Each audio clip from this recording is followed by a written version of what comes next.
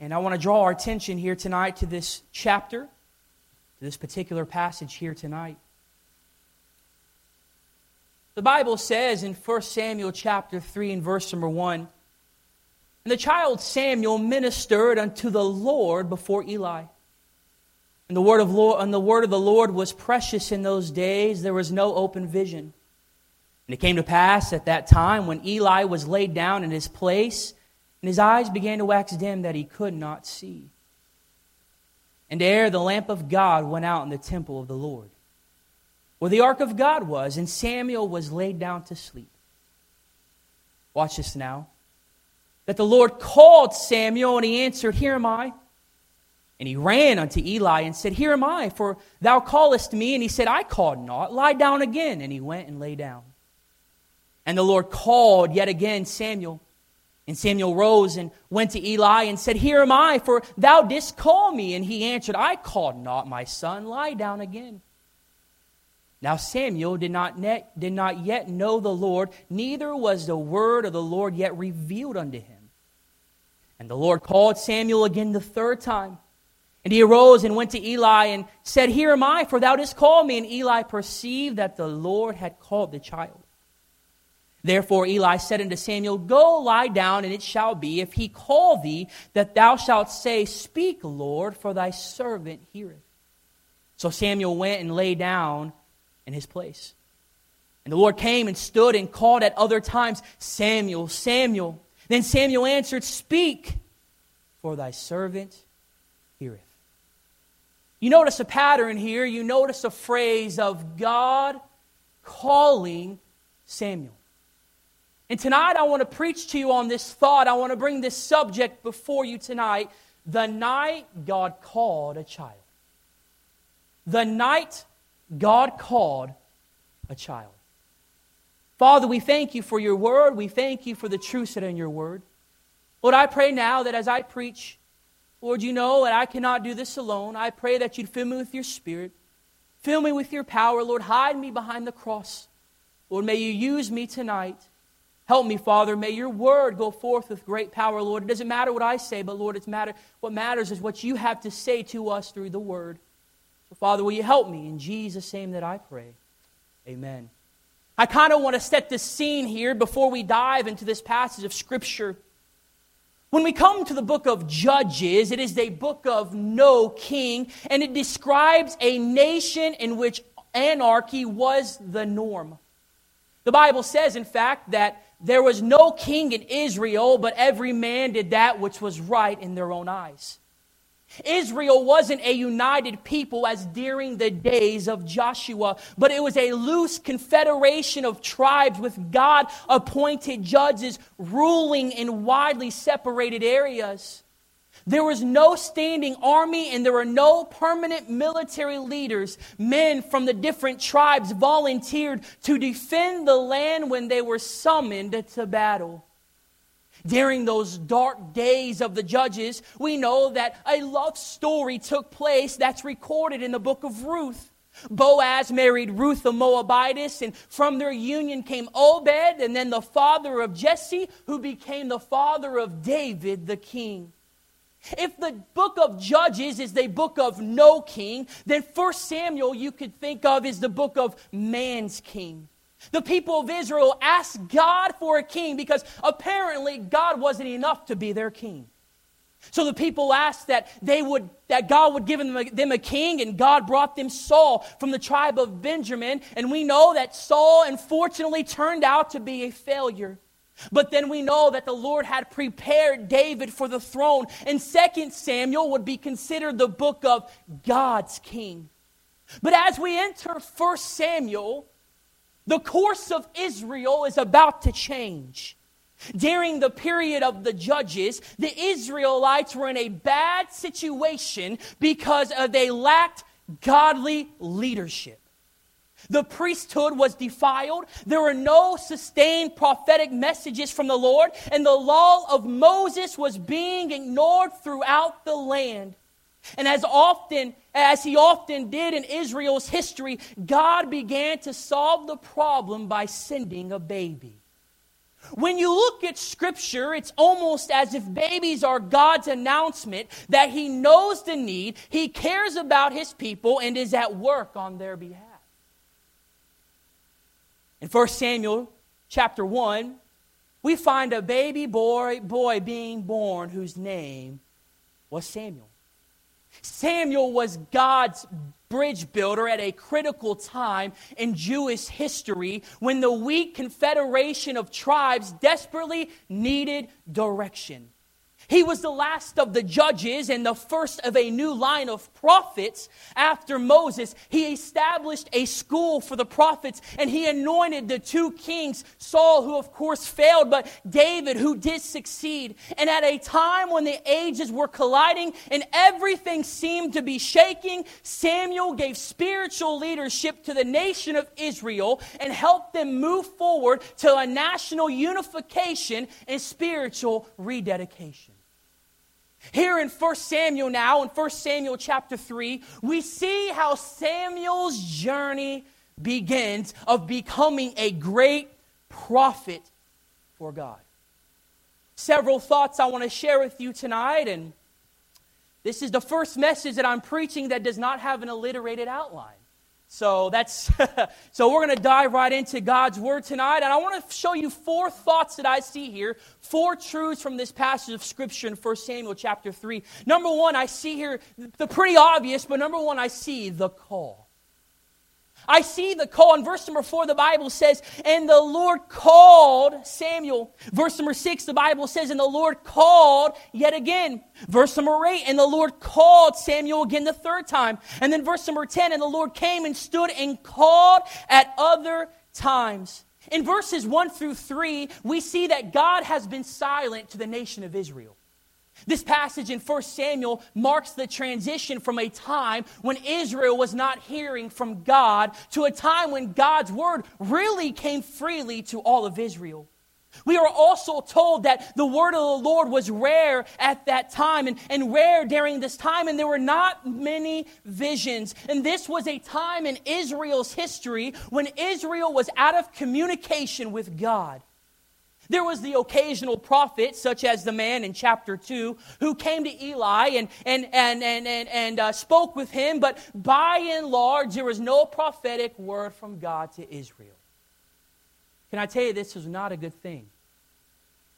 In other words, when we do not hear from God, society tends to go from bad to worse. You can look at our society today, and we see that statement is true. When we are not hearing from God, when we are not hearing what He has to say for us, it's going to go from bad to even worse.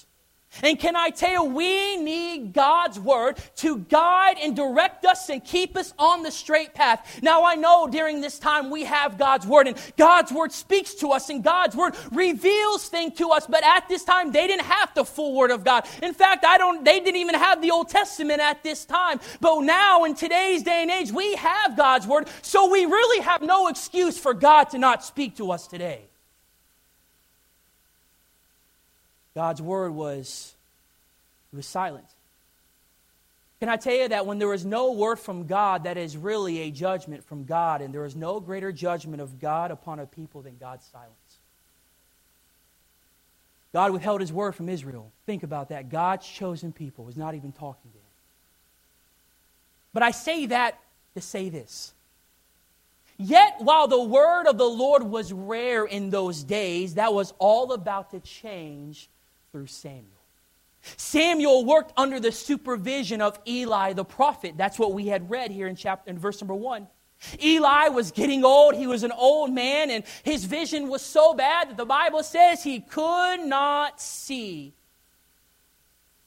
Some scholars believe that Samuel at this time was about 12 years old. Some believe he was a little older. Some believe he was a little younger. But most come to the conclusion that he was about a 12-year-old boy. Samuel now, of course, was working for Eli, and the Bible says that Samuel goes and he lies down and goes to sleep. And the Bible says that during the night, God calls unto him, and God called Samuel 4 different times. The first 3 times, Samuel thinks that it's Eli, and I love this scene. The Bible says that Samuel, he is alert, he is responsive, and he is obedient, and he runs to Eli, and he says, Eli, you called me. Samuel, of course, had no idea what God's voice sounded like, so he would, of course, run to Eli. But Eli, thankfully, was discerning enough to know who was really calling him. So he told Samuel how to respond. As I was studying for this message tonight, and I was looking at this passage of Scripture, I came across a statement by J. Vernon McGee, and he said that he believes that the first 2 times God called Samuel was a call to salvation, as Samuel did not know the Lord. Now, whether that's true or not, I'm not sure. But can I tell you this, that it is true that we must know the Lord spiritually before we can know Him personally. You have to know Christ as your Savior in order for God to use you and call you to do something great for Him. Samuel could not have been used by God yet because he didn't know who the true Almighty God was. Can I tell you that that's the same with us, is that the first time that we hear God calling to us, He's calling us to salvation. He's calling us for us to be saved and to know Him as our personal Lord and Savior. And I believe that that's what God was doing to Samuel here. He was saying, Samuel, I want you to know me. Samuel, I want you to know who I am. I'm the creator of the universe. I'm God Almighty. I want you to know me. When God called Samuel, He was calling him to know Him and then calling him to be used as His messenger for Israel. Can I tell you tonight, look, God cannot use us until we know Him.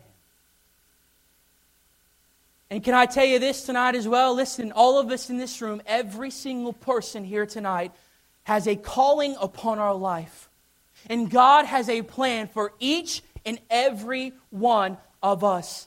And my prayer this week is that boys and girls during Vacation Bible School would first and foremost hear that call from God and be saved.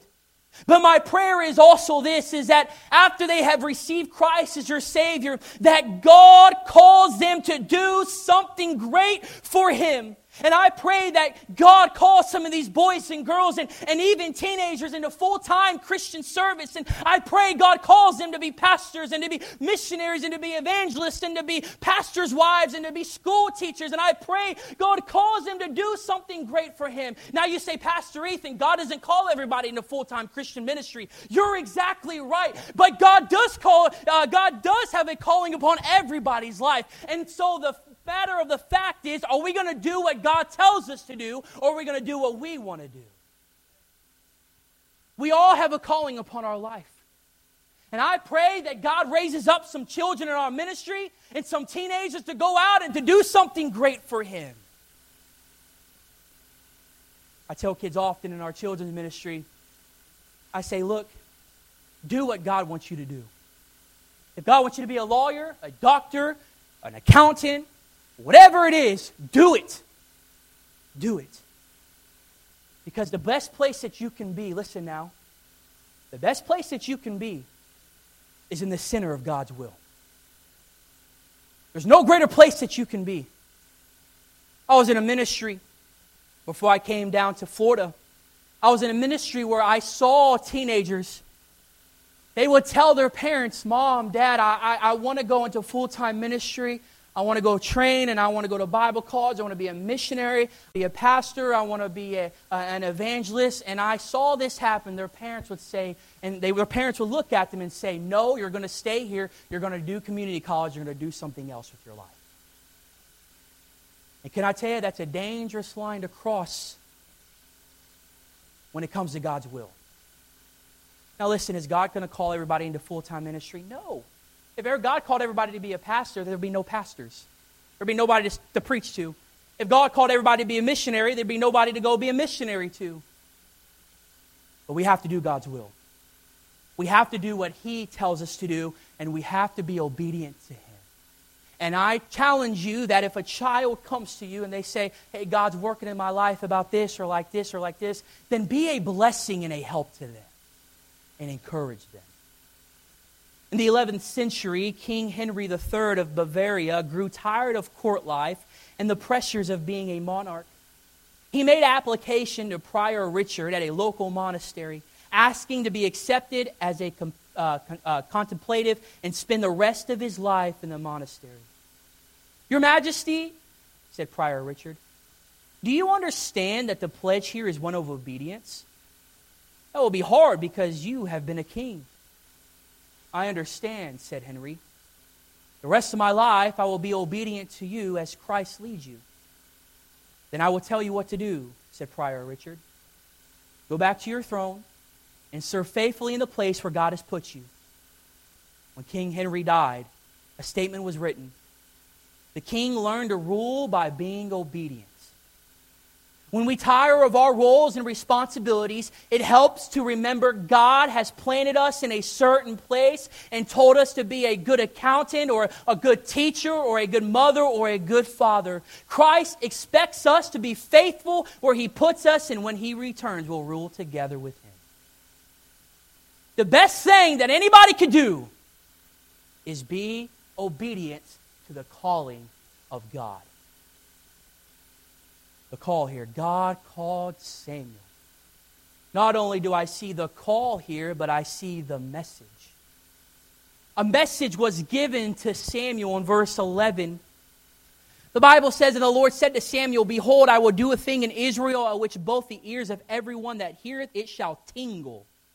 In that day I will perform against Eli all things which I have spoken concerning his house. When I begin, I will also make an end. For I have told him that I will judge his house forever for the iniquity which he knoweth, because his sons made themselves vile, and he restrained them not. And therefore I have sworn unto the house of Eli that the iniquity of God's house shall not be purged with sacrifice nor offering forever. Now Eli had told Samuel to go back to bed and to told him how to respond the next time he heard that voice calling him. And what I love is that Samuel obeyed and did what Eli had told him to do. And because Samuel was obedient to God and to Eli, he heard the message from the Lord and learned what God had planned to do. Now, this was certainly a heavy message for a young boy to hear, but in doing so, perhaps God was rebuking the spiritual laziness of the adults. For which of them could God give this message to? Can I tell you this, that when God can't find an obedient adult, He sometimes calls a child? There's proof right here in 1 Samuel.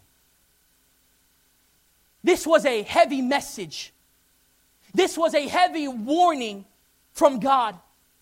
The Lord would judge the house of Eli because of Eli's two sons, Hophni and Phinehas, because they made themselves vile, and Eli did nothing to restrain them. Though Eli and his sons were priests, they could offer no sacrifice that could atone for their sins. Their sins were deliberate and defiant, and for such sins, no sacrifice could be offered. And not only had they defiled themselves, but they had also defiled the priesthood. The Lord had been long-suffering, and He had been courteous toward the house of Eli, but they had not repented and had not turned from their sins, and now it was too late. Now, sometimes when God calls us, there are things that He gives us that we may not understand, and it may not make sense to us. I can only imagine Samuel here probably thinking to himself, what in the world is the Lord talking about? This was a heavy message. This was a very heavy thing to say at such a young age to a boy. But what did Samuel do? He listened. Now, I don't think that maybe Samuel understood the whole context of what God was saying, but he listened and he was attentive. May I say tonight that when God speaks, may we listen and may we be attentive. The message that was given. Number 3 here, I love this. I see the response. I see the response that took place. Verse number 15, what does the Bible say? And Samuel lay into the morning and opened the doors of the house of the Lord, and Samuel feared to show Eli the vision.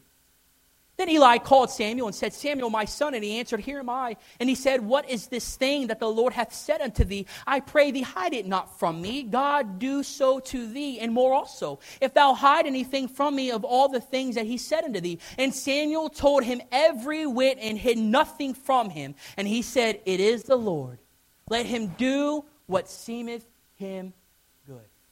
Samuel had heard the voice of God and received the message of God, but he still got up early in the morning, and he still got up and did the responsibilities that he had. He went back to his old task and doing what he was supposed to be doing. He opened the doors of the sanctuary so the people could come to sacrifice, and he said nothing to Eli about what God had told him. Can I tell you, this shows really a remarkable maturity of such a young boy at such a young age, not saying anything to anybody, but just going back to work, doing what he was supposed to do.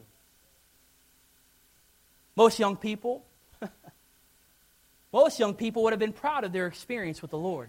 Let me tell you, if God would have came to me in the night, you would not hear the end of it. If the Lord came to me, he said, Hey, Ethan, first of all, I'd be like, Is this really God? He said, Hey, Ethan, and I have a conversation with God. Let me tell you, I'd be so ecstatic the whole world would know. The next day I'm running into the office. I'm going straight to Pastor Johnny's office. I'm going to say, You will not believe this. And then after I go to Pastor Johnny's office, I'm going to call Pastor Boucher and I'm going to say, Pastor, I know it's your day off, but you will not believe this. And then after I call Pastor Boucher, I'm going to go down to Connie. I'm going to say, Connie, you will not believe this. The whole world is going to know that God spoke to me, but Samuel showed maturity. Samuel was humble. And he went back to doing what he was supposed to be doing. Samuel was faithful in his everyday tasks. When Samuel had finally told Eli what the Lord told him, Eli responded in a passive manner. Eli was an old man. Eli had lost his vision. And he had not been a good father, and he had not been a good priest. And he already knew what judgment was coming. He knew that God was going to do something. And all Eli could do was wait for the sword to fall. Eli had his faults, as we all do, and we must really appreciate the positive attitude that he came to with Samuel. He could have easily been mad. He could have easily been frustrated. He could have easily been upset, because he knew Samuel was the next successor as the spiritual leader in Israel. And if Eli really had shown the same concern when his sons were young like Samuel, things might have been a little different. But now in a different context, let me ask you this. What will your response be when your child or a child comes to you and they say, I believe God wants me to do this? I believe God wants me to do that. Will you encourage them? Will you help them? Will you guide them? Will you take them under your wing and bring them along? What will your response be? Eli had a passive response. I believe our response should be encouraging. It should be helpful. You believe God's called you to pastor? Hey, let me help you. You believe God called you into the medical field? Hey, Mr. Scott, come over here. Let's talk to him. The response that had taken place. Most of the children that we deal with between Kids Jam and really mostly Kids Jam and Kids City come from families that, could give two rips about what they do. About where they go, how they dress, what they say, and really these kids dictate whether they go to church or not. And I believe that as a church and as the children's ministry, that we should take these children under their wings and we should help them and we should guide them and we should lead them in the right direction. And may we encourage children to do God's will for their life, and may we have a great positive response on the matter. The response had taken place. Lastly, number 4, and I'll be finished. I see here the blessing.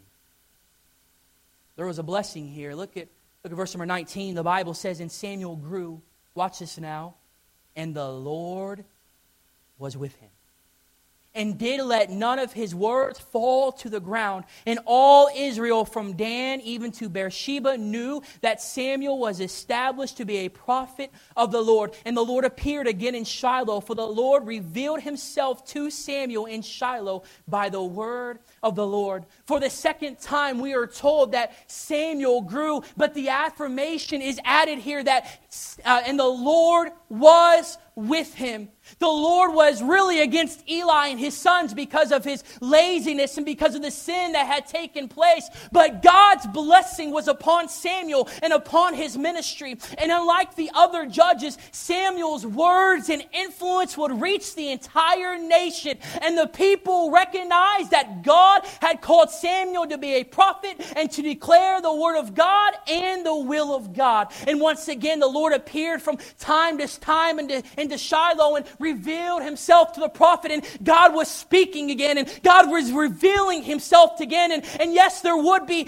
challenges and there would be dangers, but there will also be new blessings and new victories because Samuel decided to step up and say, God, whatever you want me to do, I'm going to do. Can I tell you this tonight? That when we obey God, that there's a blessing in that. Now, should we obey God to receive a blessing? No. We should obey God because we love the Lord and we want to do what He wants us to do. But because of our obedience, God blesses that. And I fully 100% believe that because Samuel obeyed God's voice and Samuel did what he was supposed to do, that God blessed him. I want children to receive a blessing from God as they get older because they obeyed God and they did what He wanted them to do. When we are obedient to God, He blesses us. Don't rob somebody away from their blessing. Encourage them. Help them. Bring them along the way.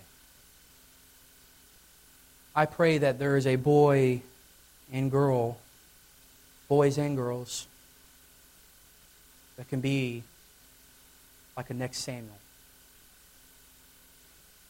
I've been praying that God raises up some of these boys and girls and teenagers to do something great for Him. When we obey God, we're blessed. And we'll receive a blessing from Him. As the golfer approached the first tee, a hazardous hole with a green surrounded by water, he debated if he should use his new golf ball. Sounds like me. Deciding that the hole was too treacherous, he pulled out an old ball and placed it on the tee. Just then he heard a voice from above say loudly, "Use a new ball." Frightened, he placed the old ball with the new one and approached the tee. Now the voice from above shouted, "Take a practice swing." With this, the golfer stepped back, took a swing. Feeling more confident, he approached the tee when the voice again rang out, "Use the old ball."